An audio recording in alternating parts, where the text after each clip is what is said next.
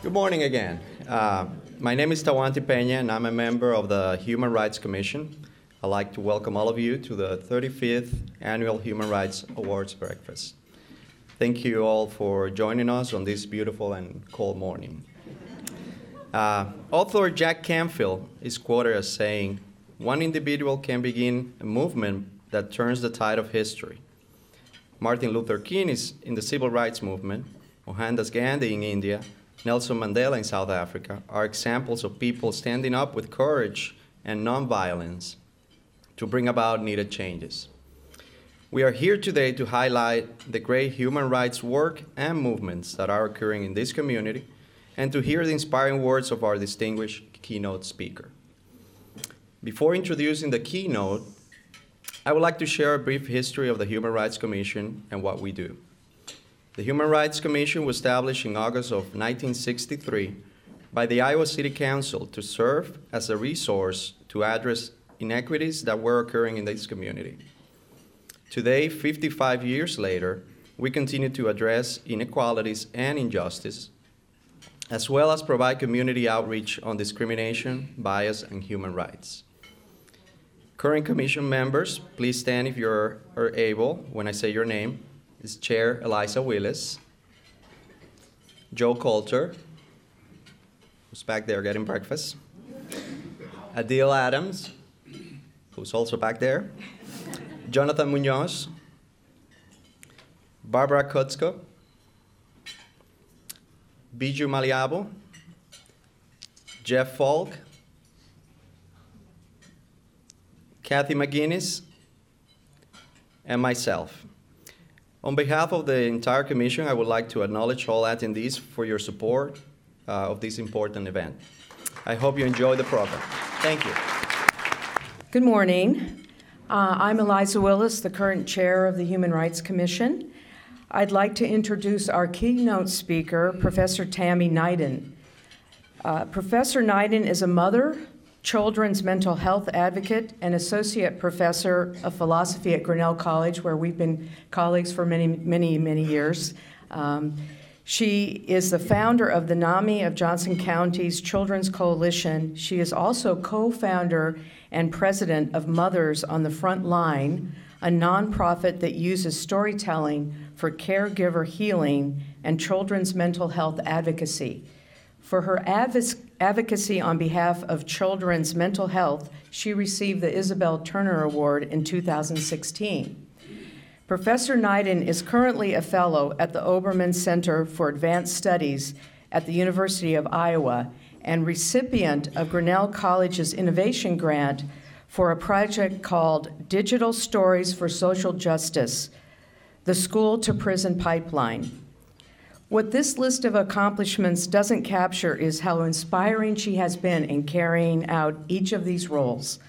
Please join me in welcoming Professor Tammy Neiden.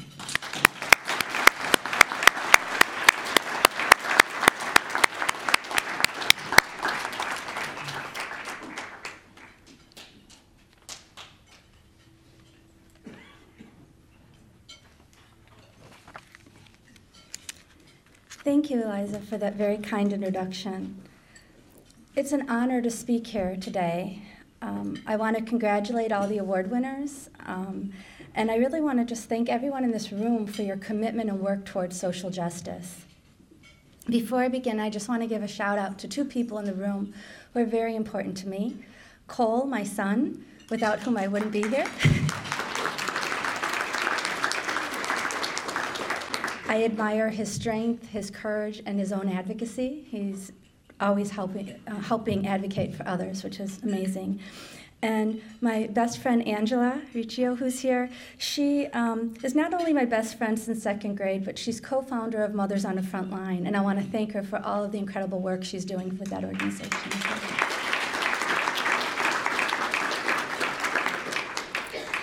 So this week is the National Week of Action Against School Pushout. This is a campaign by Dignity in Schools. So it's a good time to talk about the school to prison pipeline. School pushout is a big part of that pipeline, and it refers to the policies and practices that result in pushing kids out of school into the juvenile justice system or later the criminal justice system. We know that these policies disproportionately target students of color, students with disabilities, particularly children with mental illness, youth who identify as LGBTQ+, youth in the foster care system, and youth living in poverty, particularly the homeless. And it's the children in the intersections among these groups that are most at risk, made the most invisible, and the least advocated for. And that's something I want to talk to you about today, is how that results from something sometimes we advocates ourselves do, and why we need to change that as well. Every year, over 1.2 U.S. students drop out of high school. That's a student every 26 seconds, or 7,000 a day. And we know that school dropout greatly increases the likelihood of arrest. For example, 50% of students with serious mental illness in the U.S. drop out of high school. Absorb that for a minute. You heard that right. Half of the children in the U.S. with serious mental illness don't graduate high school. And 73% of those students are arrested within 5 years. 75% of the kids in our juvenile justice system have mental illness. So what we've done is we've changed from state institutions for the mentally ill to state-level incarceration of the mentally ill. Example of pipeline policies that have been shown to lead to push-out and arrest that affect all of these groups I've discussed include zero-tolerance policies. These policies include policies about behavior, but they also include zero-tolerance policies about attendance, which particularly affect those living in poverty and those with mental illness. It includes punitive discipline, suspension, expulsion, seclusion and restraint, having school resource officers in the school, and lack of resources in schools, including counselors, mental health training, and cultural competency training. So the pipeline is not only about the 48,000 U.S. youth that are incarcerated currently, 95% of which have never committed a violent crime, and 1/10 of which are housed in adult facilities. It's not just about those 48,000, it's also about the 1.2 million high school students that drop out. So why do I want to talk to you about this? Because for me, this is a very personal issue. 5 years ago, I became involved in children's mental health advocacy because after several years of trying to get my son the mental health care and the educational resources he needed, I kept coming up short. And as I talked to other parents, they were having the same experience. So we started working together to try to advocate on this issue. And I joined several state-level work groups and advisory councils on children's mental health. And I'm going to be honest with you. I want to say something inspiring, but I'm going to be honest with you. It's been a pretty traumatic experience. I was disheartened at how difficult it is in Iowa to get a real conversation going about how mental health relates to school push-out. It's really hard to get this conversation going. I'm very excited. You may notice we are talking about children's mental health. Have you noticed? I'm really excited about that. We're finally talking about that. But it's hard to get people to make this connection between mental illness and school push-out, and particularly how that relates to these other issues. For instance, we have the highest rising suicide rate is among African American male youth. And the suicide rate for African American children ages 5 to 12 has recently doubled that of white children and is the highest particular growing demographic. We have to look at the intersections because there's a story to be told there about racial trauma that's affecting children's mental well-being. So again, why we need to look in the intersections. So I have to say I've been disheartened a little bit. And I realize there are two things that are our barriers in this kind of work: stigma and what I'm going to refer to as stigma jumping. Stigma, I think we're all familiar with stigma, right? We have a lot of stigmas around mental illness. The first one is the general one, that mental illness is a character flaw, something that can be solved with behavior modification practices of rewards and punishments. That's just not true. Okay, you can't reward and punish psychosis away. It doesn't work. Okay. There's also an assumption that if a child is mentally ill, the parents did something wrong. This is a dangerous stigma too, and it's a convenient stigma. Because if we only focus on saying what the families did wrong, we don't have to look at the institutional traumas, the systemic traumas that we are placing on our children. Think about what we're doing to a generation of children at the border right now. And the long-term intergenerational trauma, that legacy that we're leaving, that's something we're all doing. And we have to talk about that. So stigmas can prevent us from looking at the many causes of mental illness in children, including these institutional and systemic traumas. For example, the traumas inflicted on children with autism in schools when their sensory symptoms are punished as behaviors rather than prevented by modifying lighting and other physical characteristics of the building. Okay, so that's just one example. So in my advocacy journey, two things have stood out. Stigma, which I've already talked about a little bit, and stigma jumping, which is what I want to leave you with, because this is how all of us who are doing advocacy work can do something a little better. Okay.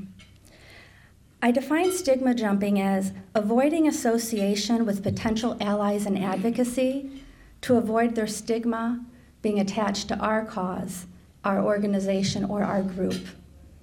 And unfortunately, the more I think about it, the more I see it in every sphere of advocacy. It's not unique to mental health. I first encountered it within the disability community. I was sort of shocked. We were working on Medicaid waivers. And as I started to say, let's coalition because we're working on these same issues, I had some groups who were focusing on children with physical disabilities say, well, our kids don't have mental illness. No, thank you. Okay. And then I would think about what I'd hear in the mental health community sometimes. Well, my kid has anxiety and depression, but they have a high IQ. Well, what are you saying about the ID, intellectual disabilities community? We say we're advocating for human rights, and yet we're scooting away from other people who we're afraid are going to bring us down. But stigma jumping brings us all down. Advocating together is what raises us all up. And that's what we need to start doing. Stigma jumping also exists between advocacy spheres. And as we started to work in the school to prison pipeline issues, this is something we're dealing with in Mothers in the Front Line. As we go out and give workshops and conferences, we find it's interesting to try to talk between advocacy groups because as you see, this issue affects so many. The LGBTQ plus community, it affects racial and ethnic communities, it affects poverty issues. I mean, there's so many people that if we all go arm in arm into the State House and in the court and into the nation's capital and say, we're not standing for this anymore. You're going to stop pushing our kids out of school. You're going to stop incarcerating them at these ridiculous rates. And you're going to stop imprisoning our families who are left over to deal with what happens when you take away our loved ones and put them in prison. We're not doing it anymore. If we all do that together, something will happen. But that means we have to listen to each other's experiences. And we have to stand with each other instead of try to jump over each other's stigma and the biases that society is placing on that group because we don't want those biases placed on our own. Right. So one thing we've encountered is this as well, as we're trying to bring groups together. And so what is the solution to this? It's quite simple. And this is what we're trying to do at Mothers on the Front Line. It's a very simple recipe I want to leave everyone with, what we can all do. And this follows for every single social justice movement happening right now, especially the Me Too movement and the Black Lives Matters movement and so forth.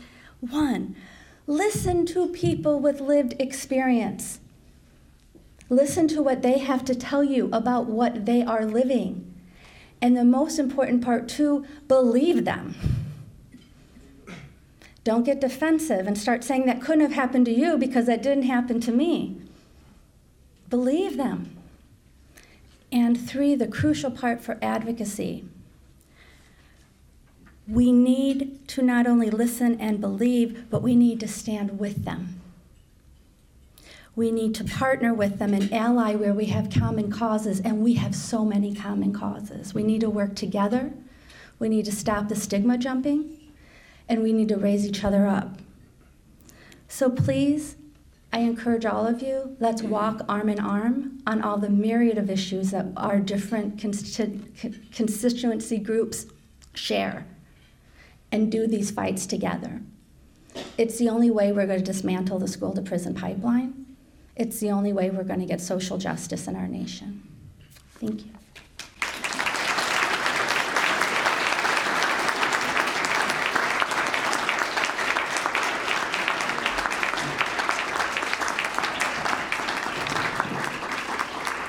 Good morning. My name is Kathy McGinnis. Please help me in thanking Dr. Neiden for her words this morning and for the work she does advocating for children every day. Dr. Neiden, I'm going to have you come back up and collect your award, please. You can come on back up and collect your award.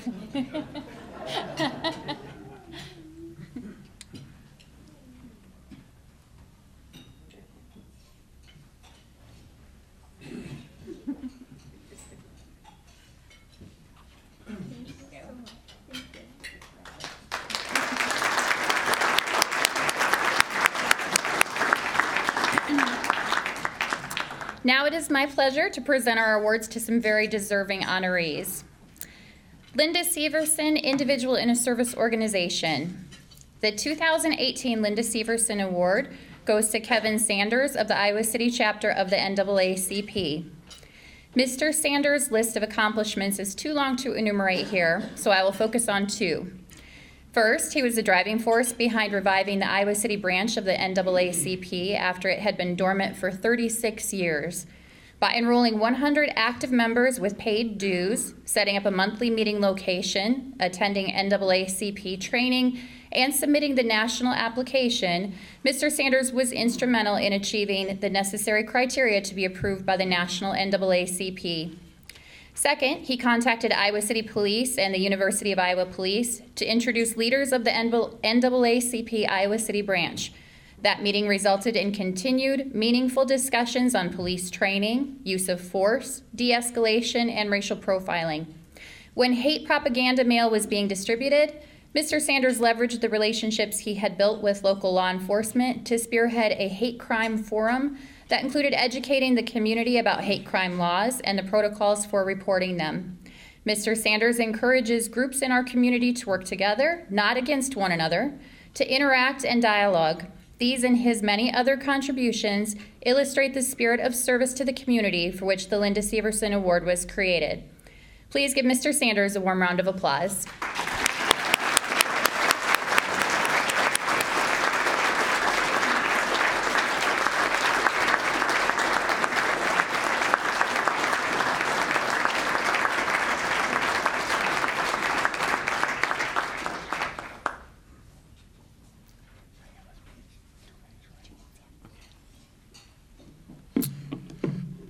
First of all, I would like to say thank you. I'm truly humbled. This is a great day for everyone. The honorees, I would like to say kudos and encourage you to continue to do the work that's needed to be done.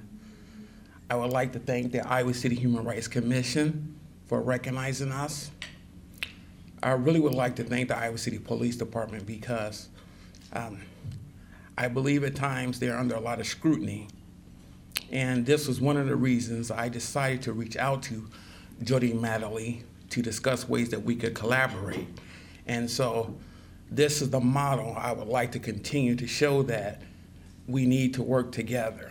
And the Iowa City Police Department, University of Iowa Police Department, and the University of Heights Police Department are all willing to collaborate with the NAACP to make changes. And this is what we need. But through a collaborative effort, we have to minimize the level of scrutiny that's going on in our community. We need to address the mental health side of things. We just need to work together. And I want to thank everyone for this award. It's not about me. It's about the NAACP and everyone who supports human rights. I'm going to take this award to the African American History Museum in Cedar Rapids, Iowa, and donate it so young African Americans can have something to look up to and be inspired. Thank you.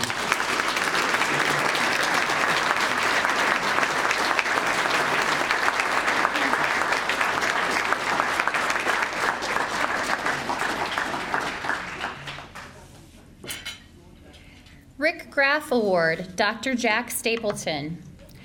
It has been over 20 years since Dr. Jack Stapleton started the first clinic in Iowa to treat HIV and AIDS, right here in Iowa City at the University of Iowa Hospitals and Clinics. It began with just 20 patients and has grown to over 2,000. The life expectancy of those who are living with HIV has increased dramatically in the intervening years due to advances in medications. Dr. Stapleton has conducted research studies to help with getting closer to a cure and has also built a team consisting of 6 case managers, 1 field benefits specialist, a dedicated program nurse, a behavioral health consultant, many support staff, and several providers. His program helps those living with HIV and AIDS with housing, food, insurance, social supports, transportation, and many other things in addition to medical care. There is also a satellite clinic in Waterloo. Although patients now have many options, some still travel from all over the world to continue seeing Dr. Stapleton and the Ryan White team of specialists. Rick Graff, who died of AIDS in 1995, would be proud to see Dr. Stapleton receive the award bearing his name. Please recognize Dr. Stapleton with your applause.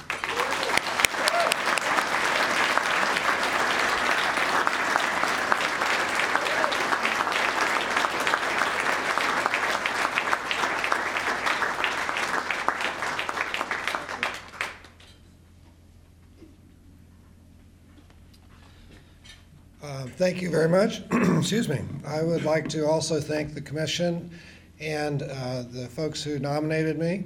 It's actually been over 30 years, not 20. It's 32 years ago I came to Iowa in part to set up an HIV clinic, and we officially opened 30 years ago this year. And 2 very important people that contributed to that were Chris Davis, who was a nurse practitioner, and Pat Herring, a social worker. And we really worked hard to make the patients the focus of our work. And fortunately in 1998, so 20 years ago, we got our first funding through the Ryan White care legislation to fund our clinic, and we were able to expand and provide better services. And as a result, we have a Ryan White team now led by Tricia Kroll, a social worker who's been with us since 2000. And because we are a team, I'd like for the people who are here to stand, please, and also be recognized.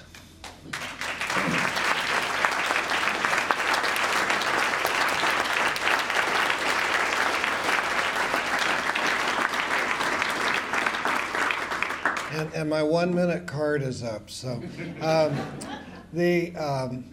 I knew Rick Graff well, and had he survived 2 or 3 more years, he'd be alive today. The medical advances for HIV/AIDS have just been phenomenal to see. When I came here, we had about 1 patient a week die, and now almost none of our patients die directly from HIV. They die of complications of other complications, cancer, etc. I will say that unfortunately the stigma that's associated with HIV hasn't gone away. It's better, and it's certainly a much more accepted disease in many places, but it's still a problem. And thanks to our social workers and program people in the program, they do tremendous work to help with that. There's a lot of mental health problems in our patients. And so it really is a team effort and something we all need to keep working on. So thank you again.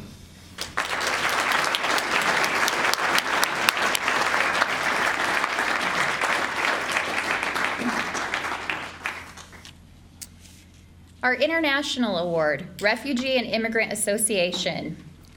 The Refugee and Immigrant Association, also known as the RIA, was founded in 2013 by a group of African refugees committed to helping other refugees and immigrants as they settle in eastern Iowa. Since its founding, RIA has advanced this vision on several fronts. First, RIA provides a welcoming hand to refugees and immigrants. Among other achievements, RIA provided at least 63 families consisting of 340 people with short-term housing, furniture, and household items.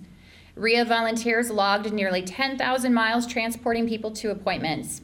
They serve as interpreters, helping newcomers fill out applications and forms related to employment and health care.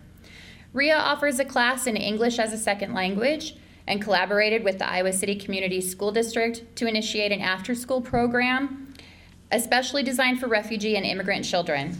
Second, RIA has reached out to build bridges to other segments of the community, helping to generate mutual understanding, respect, and support.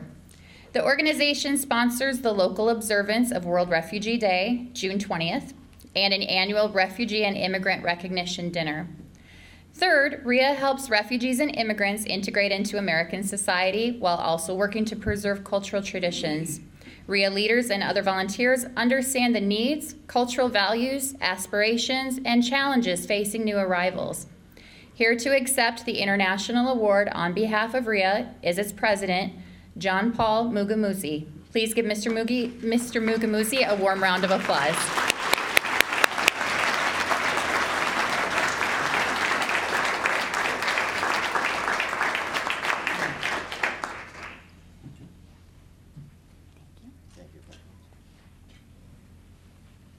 Wow.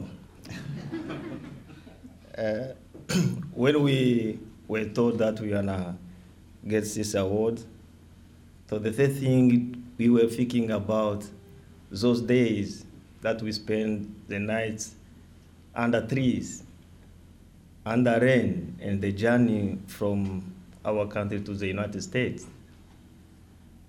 And when the keynote speaker came here and she talked about her son, in my mind, straight, I see the parent and wishing that they could be here, but we didn't have the chance to be with them here because their life were taken away so early by a group of people who decide to take their life away.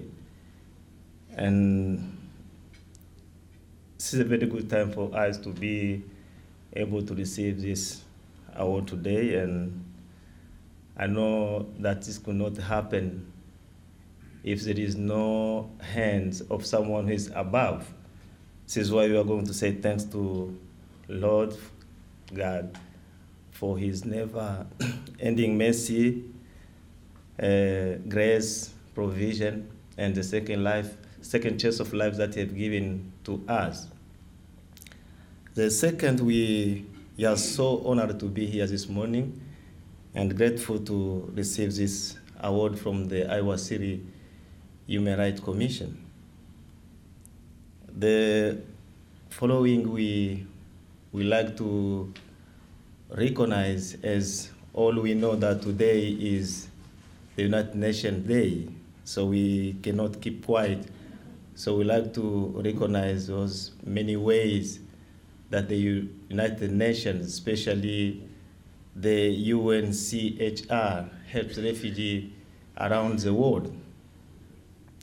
Our thanks goes to Leslie Olson, James Olson, Nicole, Vanderin, and Sarah, and all those people who have helped this organization to get to the point where we are now.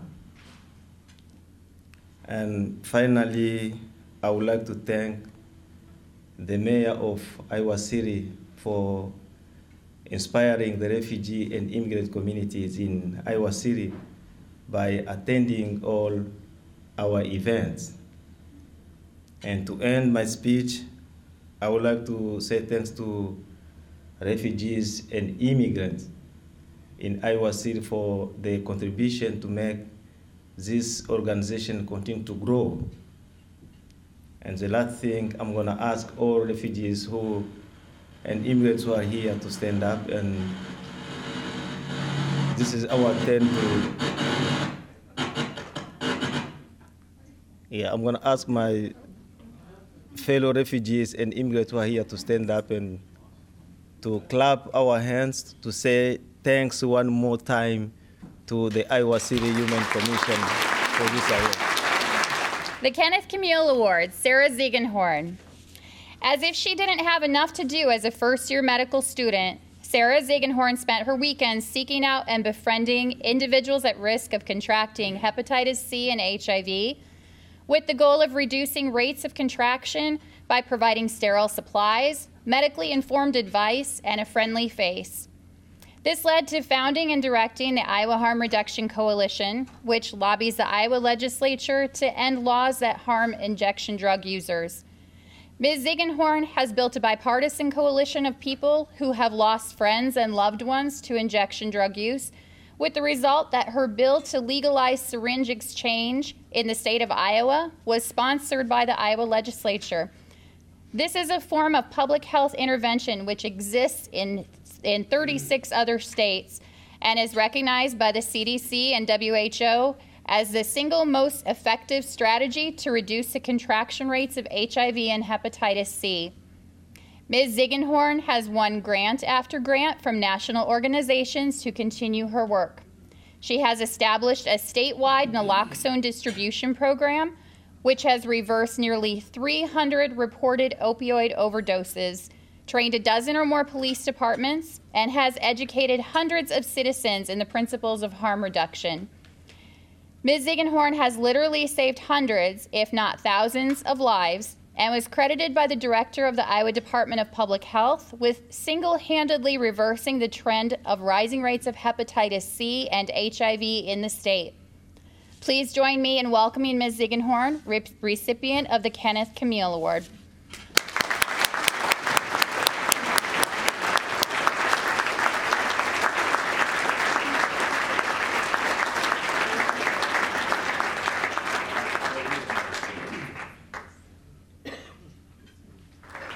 Thank you. I don't have a very loud voice, so I was not going to be able to project more than a few feet. Thank you very much to all of you for being here, and thank you very much to the Commission for your award. I'm really grateful and honored to receive this award in recognition of the work that all 150 individuals who volunteer with the Iowa Harm Reduction Coalition are responsible for.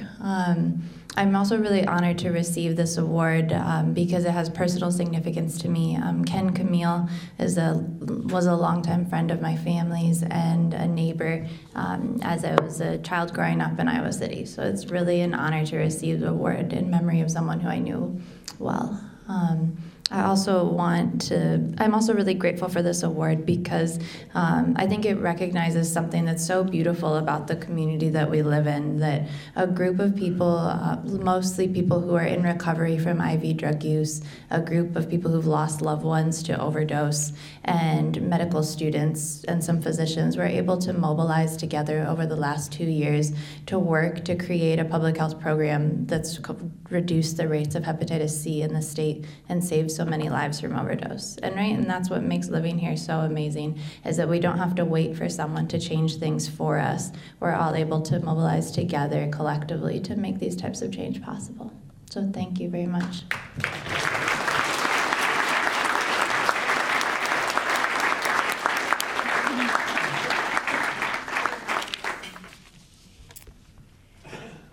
Bill Reagan Award, University of Iowa Labor Center. The Bill Reagan Award is given to recognize outstanding contributions by a business or organization to human rights and is named for Mr. Reagan due to his selfless leadership of the ARC of Southeast Iowa. This morning we have a special guest in the audience, Mr. Reagan's daughter, Stephanie. Stephanie, would you please stand for a moment?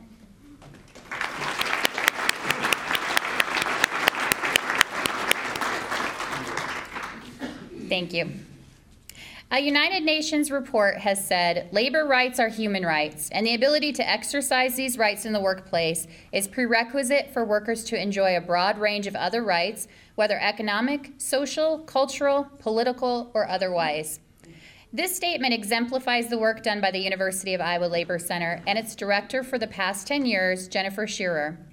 Ms. Shearer is a tireless advocate for labor rights, which are, of course, human rights. The Labor Center protects women, persons of color, persons with disabilities, immigrants, and others by teaching them about their rights in the workplace. The Labor Center has educated thousands of Iowans on topics ranging from safety to wage theft to labor history. Ms. Shearer has reached out to all corners of the state of Iowa to educate workers about their human rights and to preserve the rich history of workers through oral histories, collections, and classroom courses serving thousands of people from all kinds of backgrounds.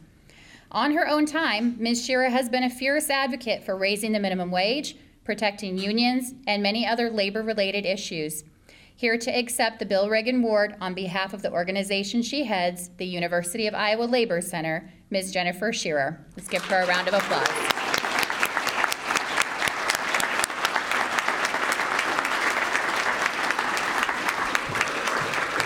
Thank you. Good morning.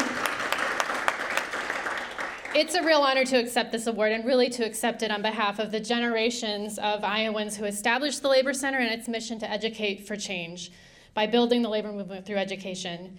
And I want to say it's been an incredible privilege to be part of that mission for more than 15 years now, and to work with talented colleagues. And some of them are here, and I would like my talented colleagues to stand. And I would...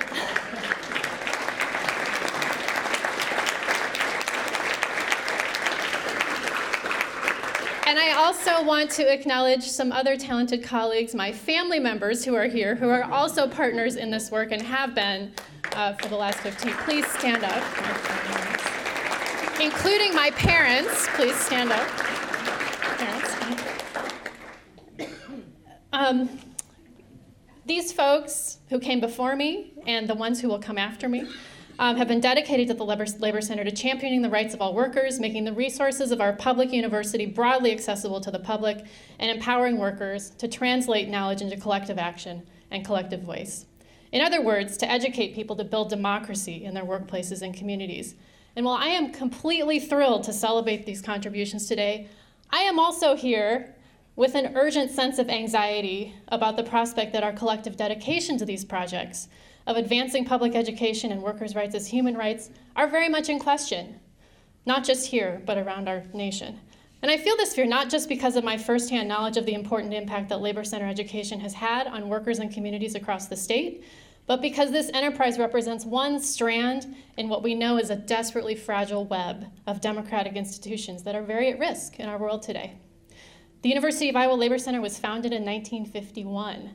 And this is not coincidentally just 3 years after the post-World War II adoption of the Universal Declaration of Human Rights. We're coming up on the 70th anniversary of that declaration. So it's an important moment to revisit it, including articles that we often talk about in our labor education. Article 23, which affirms the right of all to work, to free choice of employment, just and favorable conditions of work, protection against unemployment, equal pay for equal work, et cetera, et cetera. I give you some homework. Go look up these articles. And Article 26, which affirms people's rights to education, directed to the full development of their personalities and the strengthening of respect for their human rights and fundamental freedoms. Today, we know we're witnessing attacks on all these freedoms and on the democratic institutions of all kinds, including independent trade unions. And history teaches us that whether we identify with those whose rights are most assaulted at any moment, we're all in this together. We can't separate threats to our rights from those of others. So I want to close with the well-known words of Pastor Martin Niemöller. First, they came for the socialists, and I did not speak out because I was not a socialist. Then they came for the trade unionists, and I did not speak out because I was not a trade unionist. Then they came for the Jews, and I did not speak out because I was not a Jew. And he said, then they came for me, and there was no one left to speak for me.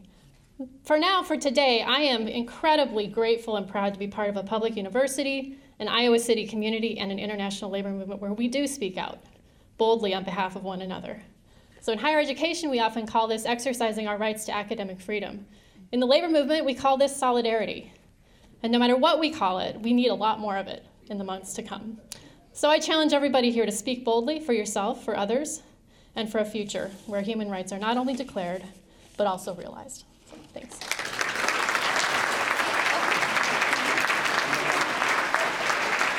I'll need you to come up and get your award, please.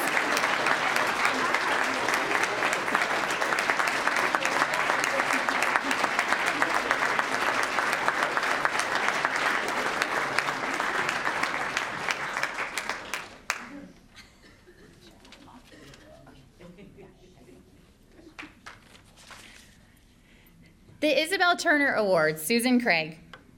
In over 40 years with the Iowa City Public Library, 24 as director, Susan Craig has tirelessly advocated for equitable library access. Ms. Craig's passionate belief in access for all is demonstrated in these and many other accomplishments during her tenure. Expanded library hours, introduced Book Mobile service in 2017 to ensure that those who cannot come downtown to receive library materials and programming, contracted with Hills, Lone Tree, University Heights, and rural Johnson County to provide the residents with library service, welcomed people without homes and with temporary residences by providing library cards to access computers and other materials within the building, introduced registration for library cards at Iowa City elementary schools, partnered with Iowa City Transit to enable children to ride a bus to the library for free of charge during summer break to ensure they have access to library services, created a designated space just for teens on the library's second floor to provide access to the internet, technology, and reading materials, encouraged translation of written information about how to get a library card into 5 languages, worked with other area libraries to expand digital collection access to everyone in our communities. In her words at the current building's grand opening, this library is a symbol of the values and character of our community. The Isabel Turner Award recognizes Ms. Craig's values and character. Let's give her a round of applause.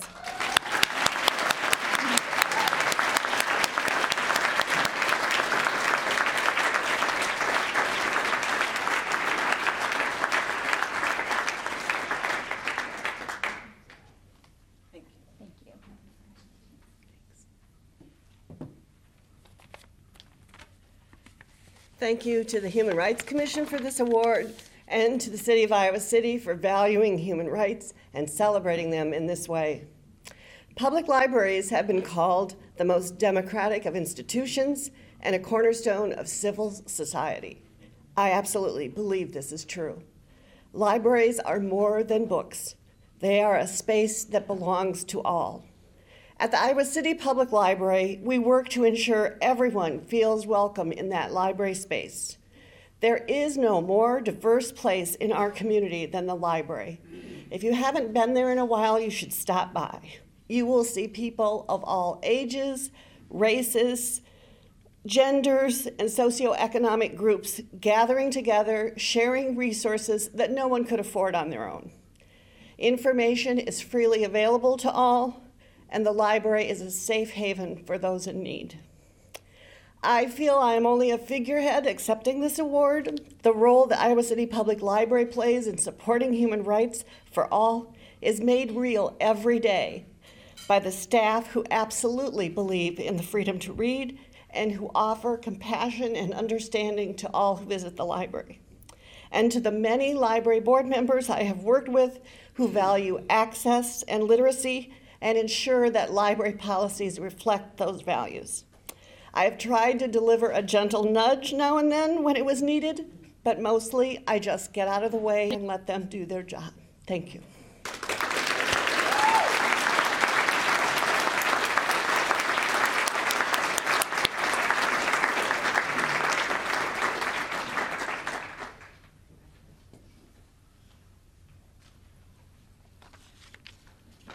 In closing, I would like to congratulate all the honorees and our keynote speaker. What an inspiring group of people. We hope that their energy and dedication will inspire you to go out and do great things today and in the future. I also would like to thank the nominators for their submission, the commission staff for putting this event together, and each of you for attending. Thank you so much for attending, and have a wonderful day.